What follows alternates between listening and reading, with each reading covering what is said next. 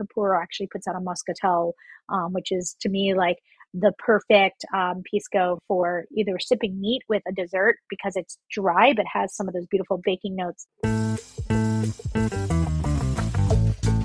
Hey everybody, welcome to the Decoding Cocktails podcast. I'm your host, Chris LeBeau. The goal of this show is to understand the inner workings and evolution of mixology, hospitality, and community. As I further my own knowledge of the field, I'm inviting you to join me. You'll hear me interview people from around the industry about their work and beliefs.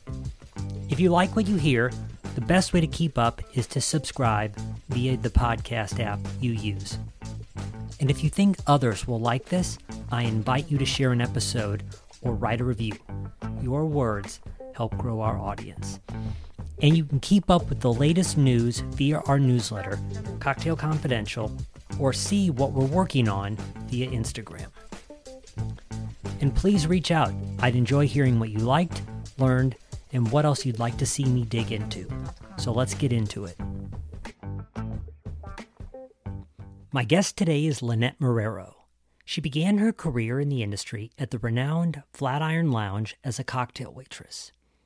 But after some time there, she eventually transitioned to bartending, working there and at several other establishments as a bartender, but increasingly in the role of consulting and co-designing a number of programs, and many that were award-winning, like the West Village's Eleteria.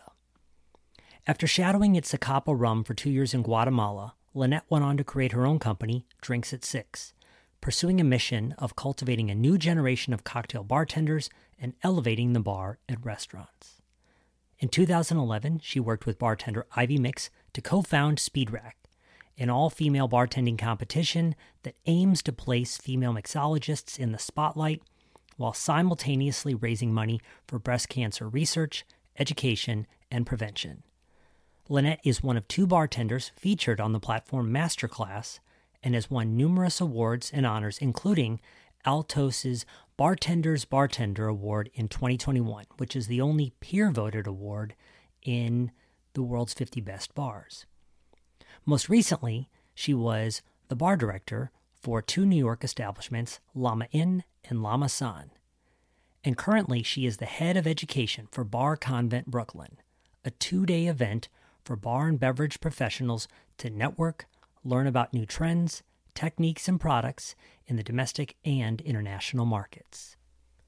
So it was fun to talk to Lynnette a bit for me, because while it can happen to a number of people in the industry, this was not her original chosen profession. Her work at the Flatiron Lounge, what all began, was kind of designed to subsidize income while she was working towards something else, but fell in love with the industry. She, despite my memories failing me, I think she got her start at 05 or 06 at the Flatiron Lounge. But a thing that I found great is Lynnette has achieved some level of renown in the industry, and yet she seems to really kind of have taken on a number of roles that are very much about advancing the industry, whether that's her work with Speed Rack at Bar Convent Brooklyn. She is the director of education, overseeing kind of what's coming into there in terms of what guests can expect, of course, alongside of a committee that's helping her. But I felt like that was something that's important, to have people who are looking into not only mentoring, but putting in place the building blocks to help drive an industry forward is important. As for many people looking in at the cocktail industry now, you see so many cool things happening, but still we're really talking about a generation ago, 20 years ago, there was very little happening, or at least very little happening outside of a couple of pockets. I did kind of plug Lynnette for a couple of things that I thought were fun during the interview. We talked a little bit about Pisco. So Llama Inn and Llama San have kind of a Peruvian focus, and so Pisco is something that she certainly has had have a growing interest in and knowledge of in order to kind of really drive that program forward. And for many lay people out there, I do think that Pisco is something that people might enjoy, but have not really plumbed the depths of. And so we kind of get into that a little bit. For Bar Convent, which is part of what we sat down to talk about, there were a couple of things that I thought were fun and we get into in the interview. But we talk about there's going to be we cover various topics like, okay, this year there's going to be a lot of things on sustainability and whatnot. But another thing that I called out during the discussion that I just felt like was extra important for people to think about. She talks a lot about that there'll be focus on design. And I think that's design of the bar program, of the space, but also even I brought up menus. And it just, with so much happening out there, at times some menus, there's so many complex words happening on them, or if they're all shoved into a tiny page, I think it can create a very trying position for some customers. So I think it could be a very useful thing for people. If you're not able to attend this year's Bar Convent or are just in the industry and are always looking for more resources, I asked Lynnette, I was like, where should people turn if they can't come to Brooklyn in the middle of June? And she said, the Restaurant Workers Community Foundation. It's an advocacy and action nonprofit group that was created by the industry for it, and a lot of times can have access to a lot of resources for people. So it was a real treat to speak to Lynnette and to kind of for someone who has seen and done so much in the industry. And so I think you guys will enjoy this conversation with her. You should definitely follow her at Drinks at 6. And so with that, my conversation with Lynnette Marrero.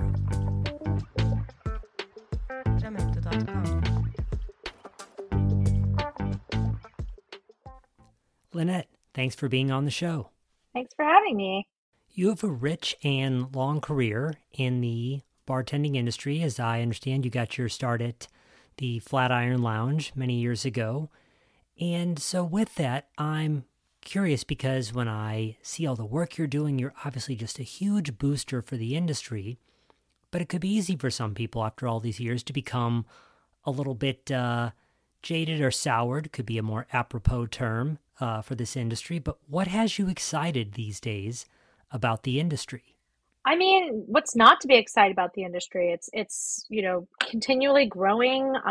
There are a bunch of new people coming into the industry, and they're coming into it at a point that is very different from when I got into craft cocktails and the opportunities through social media and all the digital content and things that are happening in addition to the kind of possibilities that can happen with cocktail bars and restaurant bars is just so much more vast.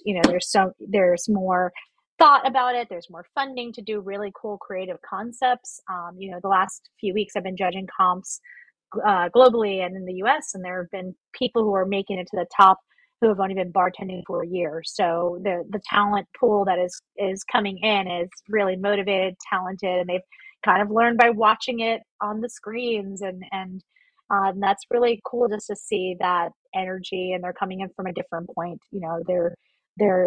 They now can come back and start learning all the things we had to learn first, which is like the classics, but they already know a lot about complexity of ingredients, and then it's fun to kind of be able to take those younger students and be like, all right, now let's fill that in with all this other information that is the foundation that'll make you more successful. So what you're saying is kind of has my interest piqued. So it sounds like you're saying that a lot of people that are taking the industry by storm right now might have a lot of creative knowledge, but they're not necessarily rooted in the same traditional classics and families. Am I hearing that right? A bit. I think they come in with a very far advanced technique or things that they've seen, so they're coming in at a high level, very creative. But then it is to kind of teach them the why. It's like they've already learned the advanced part of, coming up with your own creations, and to teach them how to be more successful is to go back to where cocktails families came from and kind of drill some of the things that, were very important at the beginning of craft. But that's, things like Speed Rack. That's why we focus on classic cocktails, is because that was the foundation that Ivy and I both had growing up in the cocktail world in New York. You could not have that because you have people like Audrey Saunders here and Julie Reiner and Dale DeGroff and Dave Wondrich, and those people are coming into your bars, and Gaz Regan. So you had to know those things in order to be successful at your job and to, not look like an idiot in front of those guests if they came into your bar. Um, but I think that's kind of that idea, is that training is so important, but it's going back to getting your foundation. And that's what's exciting is, I think I was talking to somebody who had a few people on her team were training for our Speed Rack Charleston event. And she said, she's like, Rita was practicing and she did a pop up, which was all spinning the classics because she was really excited to show off that she knew all this information now. That isn't necessarily just off the cuff anymore. So it's exciting to kind of go back and lay that foundation, and then to help them have stronger base to then go back to being super creative. You mentioned Speed Rack just now, which you created in part with the Ivy mix of Leanda. Would you mind telling the listeners a little bit about what Speed Rack is? Okay, so Speed Rack is an all-femme identifying bartending competition. We started in 2011, and the whole goal of the competition at that time was that we did not see a lot of representation of women within the classic cocktail bars, and the top bars. They may have been there, but they weren't really featured, but they were also kind of working in the industry around, and we saw tremendous potential and talent. And so we wanted to create a cocktail competition that actually really focused on classics and pretty much what we saw as the benchmark of what people had to do in a shift, which was crank out, tons of cocktails. If you're working the service bar, they have to be classics. But then if, four industry icons walked into your bar and sat in the only four seats right in front of your service, well, you also need to make them four beautiful cocktails without, with a quick amount of time, so you can get back to the rest of the tickets you have. And so that kind of became the whole idea of working fast and how to build your well and how to be efficient, economy of movement, but also learn how to make these drinks really well. And then we always did have a dealer's choice at the end, because that's also so important to the DNA. And this is kind of, we're talking about being more creative, but we felt that training them on classics then made them have those dealer's choice cocktails that were stronger, rather than a full competition of just like, all right, we'll wing it and make whatever your specialty, whatever is. So it became that training ground. It became an opportunity to give that baseline of education to more women, so that way they would, be able to stand up in these interviews and go to these best bars, and if they were drilled or questioned about their classic specs, they would have them in their back pockets. So we've expanded all over the world. We've done events in Canada, the UK, Australia, Asia. We just did Mexico last year. We're doing Puerto Rico next week. Expanding further into LATAM and Spanish-speaking European countries. We did the Grand Cayman and Russia online last year before before we had time to, while we were in the pandemic. So, those were remote speed racks, but they were communities that wanted to kind of, it's fun when you see it around the world and the communities that are asking us to help them to these events, because you can kind of see the same time period where we were, where there were talented women, but not enough of them were, really being spotlighted and in the top jobs. And then these are communities that want to promote that. So using the Speed Rack organization to build a community that can support each other and that really empower each other to push harder and showcase what they can do. And we also, the whole principle, the whole thing is we raise money for breast cancer too. Part of what brought us together today is Bar Convent in Brooklyn, which happens in the middle of June. And, while many of us have experienced in-person events here and there for a while, talk to people about why they should think about coming to a convention this year. I think, for me, I think a little bit more about guarding my time post this pandemic when I'm committing to something like an in-person event. So tell us a little bit about what people can expect at the event this year. Sure. So Bar Convent Brooklyn is one of the newer, it was the first convention. Bar Convent started in Berlin, and then expanded to the US a few years ago. And what it is, like when I went to the first event in Europe, I guess that's my first entry into what Bar Convent was. It's the biggest kind of convention all in one room of brands with educational content, with little activations, and it's very much geared towards trade and people who also work, within distributors. And I also think it's extremely beneficial for people who work in sales to kind of understand trade a little more and the kinds of things that we want and want to talk about. But it's just a really great showcase to try. I always discover something new. Even from the first time I went to the Berlin show, and now when I came in Brooklyn, that there's always their outreach to some sort of either region that has interesting spirits, or the way they put together some of the sampling areas is just, I always find something that I like, oh, I haven't tried this, or I haven't had this. I mean, you do it in 2 days, so it's very much walk around format, consolidated, and then there's always like fun guest pop-ups from people at different parts of bars. There's cocktails happening, food, and all this fun stuff. So you kind of really get this broad scope. And it's funny being in a city like New York, where I think sometimes we have so much privilege of having a lot of the big suppliers here. Usually you can get a lot of things distributed, or New York is usually one of the first test markets for new things. So we have a lot of privilege in that respect. But what I love about the show is that it puts it all together in one space, and then you also just see even the things, maybe if you do know them, they're activating a different way, or offering education that's different. That we have.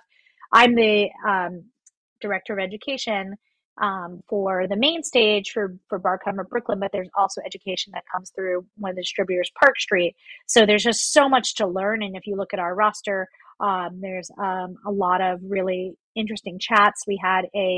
I was lucky to have a wonderful group of talented industry folk who helped me in shaping the whole list of education. So that's really important, to have more voices to help, you know, decipher through all the applications and say, okay, what kind of platforms and education do we want to give this year? What voices should be heard? And what topics are most important when we have such a small stage? Unlike Tales of the Cocktail, which has, several days of chats, we have 2 days and so it has to be very highly curated. So our chats are really dialed in, and we have some interesting topics that I'm really excited for. So it should be a great show. There's some speakers who I'm really excited to see, who I haven't seen in so long. One is Kelsey Ramage, the Trash Collective. She's actually a former speed racker as well for many, many years. But she's doing a great chat about kind of cocktails and designer theory. So really just a little bit of like the glam and things we can learn from design, which I think is really a really cool way of looking at what we do and connecting it to the broader world. And those kind of conversations, I think, are what people want to have. We also have some chats, one about basically all the other agave, right? Not just mezcal and tequila, but then sotol, bacanora, and all of these other categories that are really beautiful. And maybe they are just a little misunderstood so far, or we don't know. And so I think that's going to be another great chat that brings in the crew. And then we have a few on menu design, which I think is, again, also a super fun and nerdy topic to get into, but that even tackles things like what you were just talking about. We even are opening that discussion to digital menus and this kind of new way of communicating to our guests that we are faced with as remnants of the pandemic. So it's a really great group. I think there's something for everyone. Sustainable spirit seminar. So I think take a look at our education. If there's something that really resonates with you, I think that alone is a reason to come on by. But you will be able to, like I said, you'll taste some incredible things. I know that there should be some interesting stuff from Japan that's coming in. I'm running also the Spirits of Peru booth. We had a booth last year, so please, you'll expect some really fun things from Peru. And we hope to have, one of each of the uh, grapes that can be used in pisco represented. So if you're interested in that category and have never had a chance to try them, you'll be able to swing by that booth and give that a shot. You mentioned Pisco just now. I imagine most people listening have heard of it, tasted it, had a Pisco sour.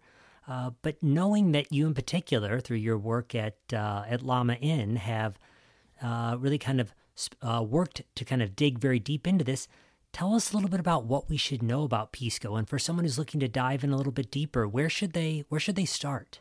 Yeah, I mean, the thing to know about it is that it's immensely expressive, right? I think there was a point where, early on when I was in this industry, you needed one Pisco to kind of like just have it to make, to your point, classics, Pisco Sour, Pisco Punch, Pisco Tropical, any of those books that cocktails that you just see, like David Embry's book or something. But, now I think you see this nuance, right? And bartenders are comfortable working within one category with multiple expressions. And I think we've seen that mostly in something like mezcal or rum, right? Things that have a lot of terroir, and that can be really like. But I think mezcal is a closer comparison because it's all a white distillate, So you're like comparing just nuances of the plant, how it's expressed, how the method. And that happens in Pisco, really like the aromatic grapes versus the non-aromatic grapes. There's new brands who are starting to do single origin to kind of showcase what one winery can do. And to be able to taste that and understand that, to start being able to distinguish between the fruity and aromatic aromas or a Pisco that might have a little bit more creaminess or some more like caramel tones to it, and baking spices. So there's a range within there that you can, pull a few now and have a few at your bar in different places in your menu, to be able to see how it's used. And I think that's the excitement, is tasting through all of them and understanding how one works in a drink versus another that you're creating. So I think that'll be the fun for them to come try. Yeah, so threading that needle for people that might have missed it, I think what can be overlooked sometimes is this Pisco, it starts as wine. So when we think about the flavor spectrum you can get on wines, ultimately then we're just distilling that. And so depending on how that wine was brought to life really impacts ultimately what someone tastes in that distilled spirit.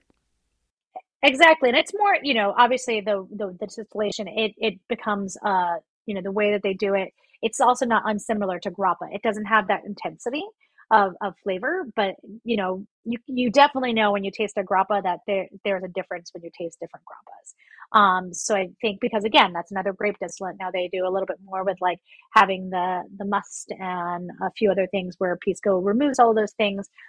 So you're having this more light aromatic spirit, but mezcal same way. I think if you just taste through them, if you tasted three side by side, you could taste the difference between them, because to your point, it is a wine, it's a nuance. And I think that's the fun education. And that's why I'm really excited that brands like Suyo are doing single origin, because you could taste three of their marks. They only have one right now and two launching, but then you'll start to be able to taste through and say, oh, okay, so one brand is tasting these three from different single origins, how they change. But then there's been brands out there like Machu Pisco who have been always um, their La Diablada line. You can taste through at different years, and then their Italia, like, which is different grapes. You kind of can taste the difference between the marks. And then there's just quite a few brands that have a bunch of marks in the market: Capuro, Pisco, and Barsol. So if you look for these in your store, you'll see different ones. You'll see Quebranta, you'll see Acholado, you'll see Acholado's a mix, you'll see Italia, you'll see, you'll start to see more and more of the grapes. Capuro actually puts out a Muscatel, which is to me like the perfect pisco for either sipping neat with a dessert, because it's dry but has some of those beautiful baking notes. But or you can use it in a cocktail. But it's really fun to kind of like use like the Muscatel in like a milk punch style drink. So there's lots of ways to play, but it's definitely a huge discovery. And then, last year too, I saw we had a really big Italian spirits section which was also really fun to kind of have all of those in one place. Italian spirits have been doing really well for a long time. We're heading to summer. They have a lot of good things for spritz and aperitivo hour and things like that. So that's always a fun group as well. And then I really love discovering the newer stuff in Japanese, the shochus that are coming out, and different rums from Japan. There's just so much their level of spirit making is really incredible. So to be able to like taste through some of those things is really fun. Yeah, there is just so much nuance in the market this day, and it's just fantastic to see things proliferate the way they do. I was thinking also when you talked about menu design, a couple of weeks ago I was at a cocktail bar, and the drinks I had were pretty phenomenal. But I will say that the menu, just the way it was structured, the amount of words that were crammed onto a page, it was really hard to take it in. And so I could see how a session like that could actually be very useful, because even though I feel pretty capable in that space, I honestly felt pretty overwhelmed while I was reading that menu. Yeah, and to your point, like that's where I think Amanda's seminar is going to talk a little bit about being able to kind of use digital with, there's ways you can have a menu that reads really clean and then use QR code or something to delve in.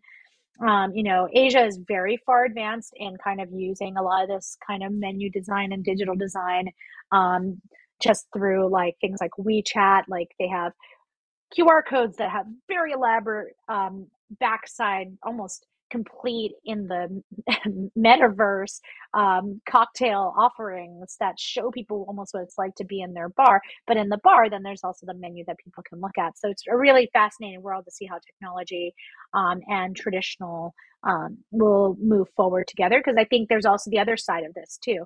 There is a bit of a want of a beautiful thing in your hand to touch and feel after so long of not being able to do that. So there's this new emergence of how we balance both.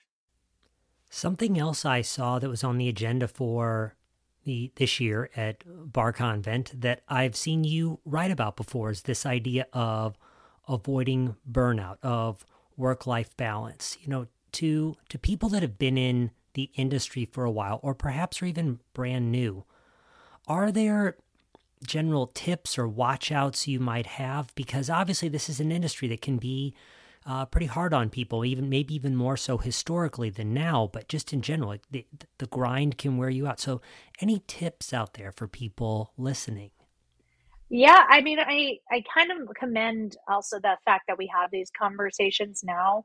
They would not have been sold out conversations 10 years ago or longer, because it was kind of a bit of a taboo to talk about. It's like, no, no, no, I can hit every event at this, and that. And now it's like, it's okay to say, I'm gonna, make time, personal space, make sure I work out. It is, bartending is a physical job and you're often on your feet for long periods of times. And if you're not keeping your body healthy, and working it, stretching, getting your mobility, you're not going to be able to do it for a long period of time.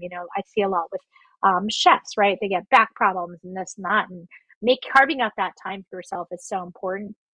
I've seen, what I love about this conversation is that you see a lot of bar managers and people thinking about that for their teams, and restaurateurs and bar owners thinking about that for the teams, trying to give them 2 days off in a row, right? So that way everyone has at least 2 days to really be able to kind of get their life together, do what they need to do. The first day after a long stretch of working night shifts, it's just like recover, get these things done, but then you have a whole nother day to get, to do the things you've been trying to do. It's a very rigorous schedule. So I think these conversations about how we talk about it, like how like the whole idea of the guest shift, which is the conversation that we're talking about, is that, you can stay in this industry, have a healthy lifestyle, and make choices that work for you.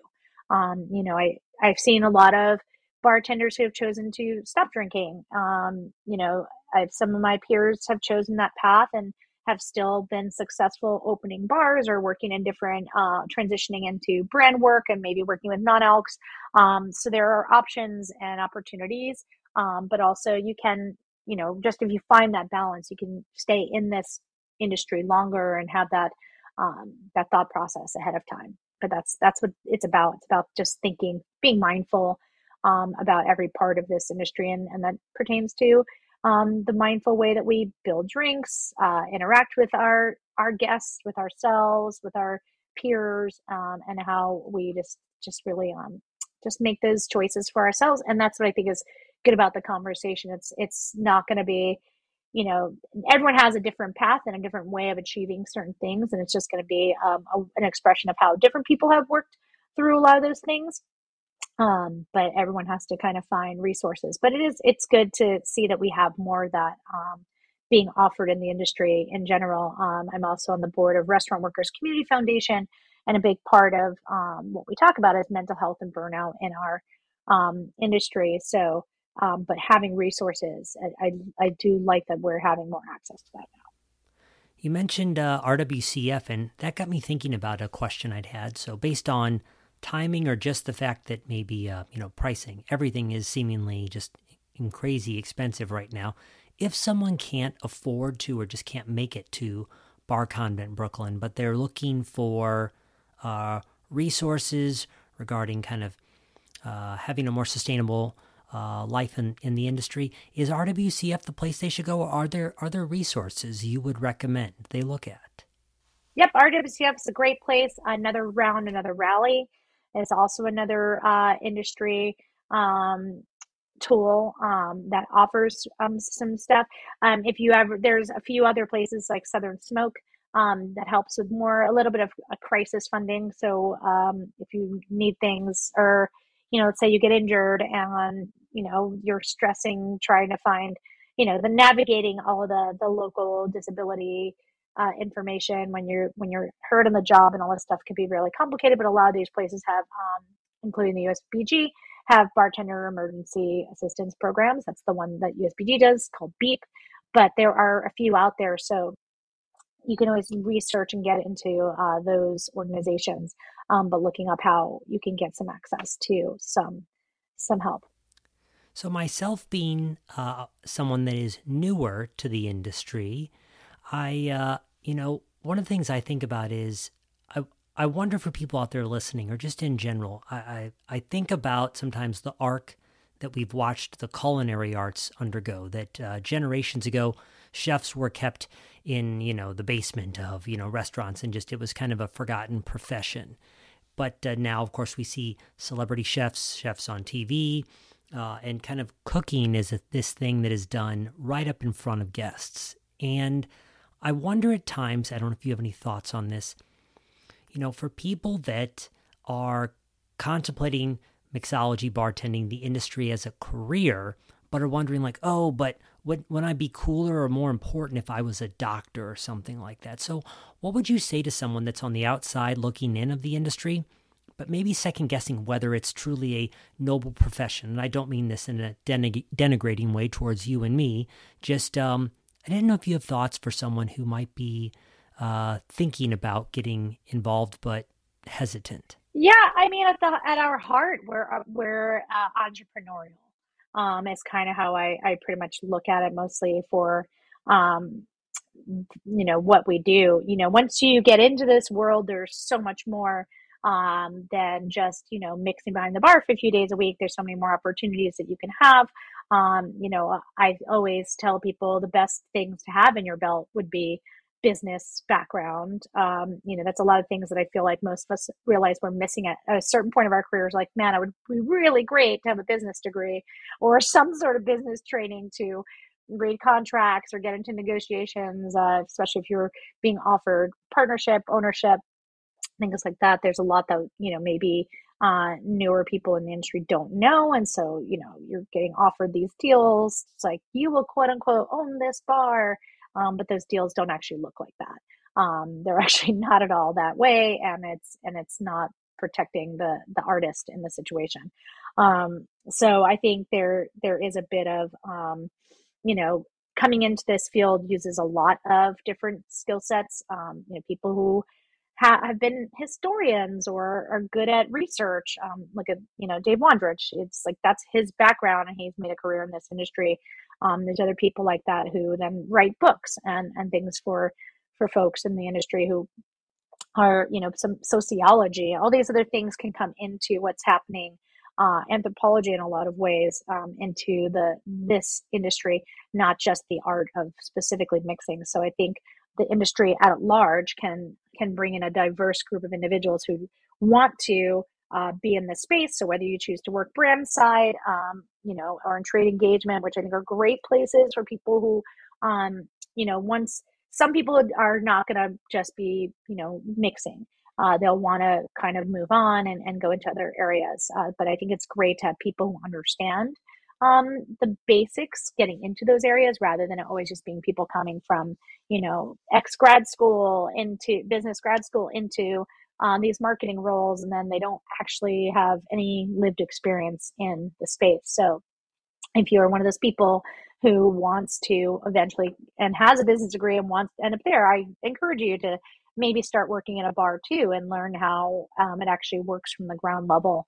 Because if you were going to be making plans and all these things for trade, or even for consumer, it's important to understand them in the environment where you're trying to reach them. So I argue that it's a bigger sort of career at the end of the day. And as much as it's grown, there's just so many things I've seen. Cocktail photographer, a lot of the bartender and quote unquote mixologist folks have side hustles that are adjacent to the industry that, that's where I say we're entrepreneurial. So you're living that in that bar environment and taking that skill set, and it's helping to promote your other career that you're doing, or it works in tandem with that to grow your photography or this or that, writing, all that stuff.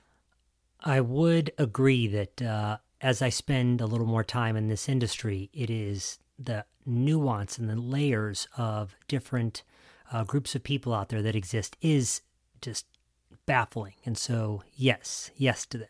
Yeah, and a lot of public speaking is involved in this industry too at the end of the day. So, and some people are not on that side. Some people don't want to. There's bartenders who are like, all I want to do is do what I do. I make drinks in a bar or restaurant. I work with I get creative. I work with my guests. I don't necessarily want all those other things. That's great too. There's lots of space and place for those people to thrive in this industry, because we need people who are, who are really great at that, at logistics and making things run and making it better. So hats off to those people as well.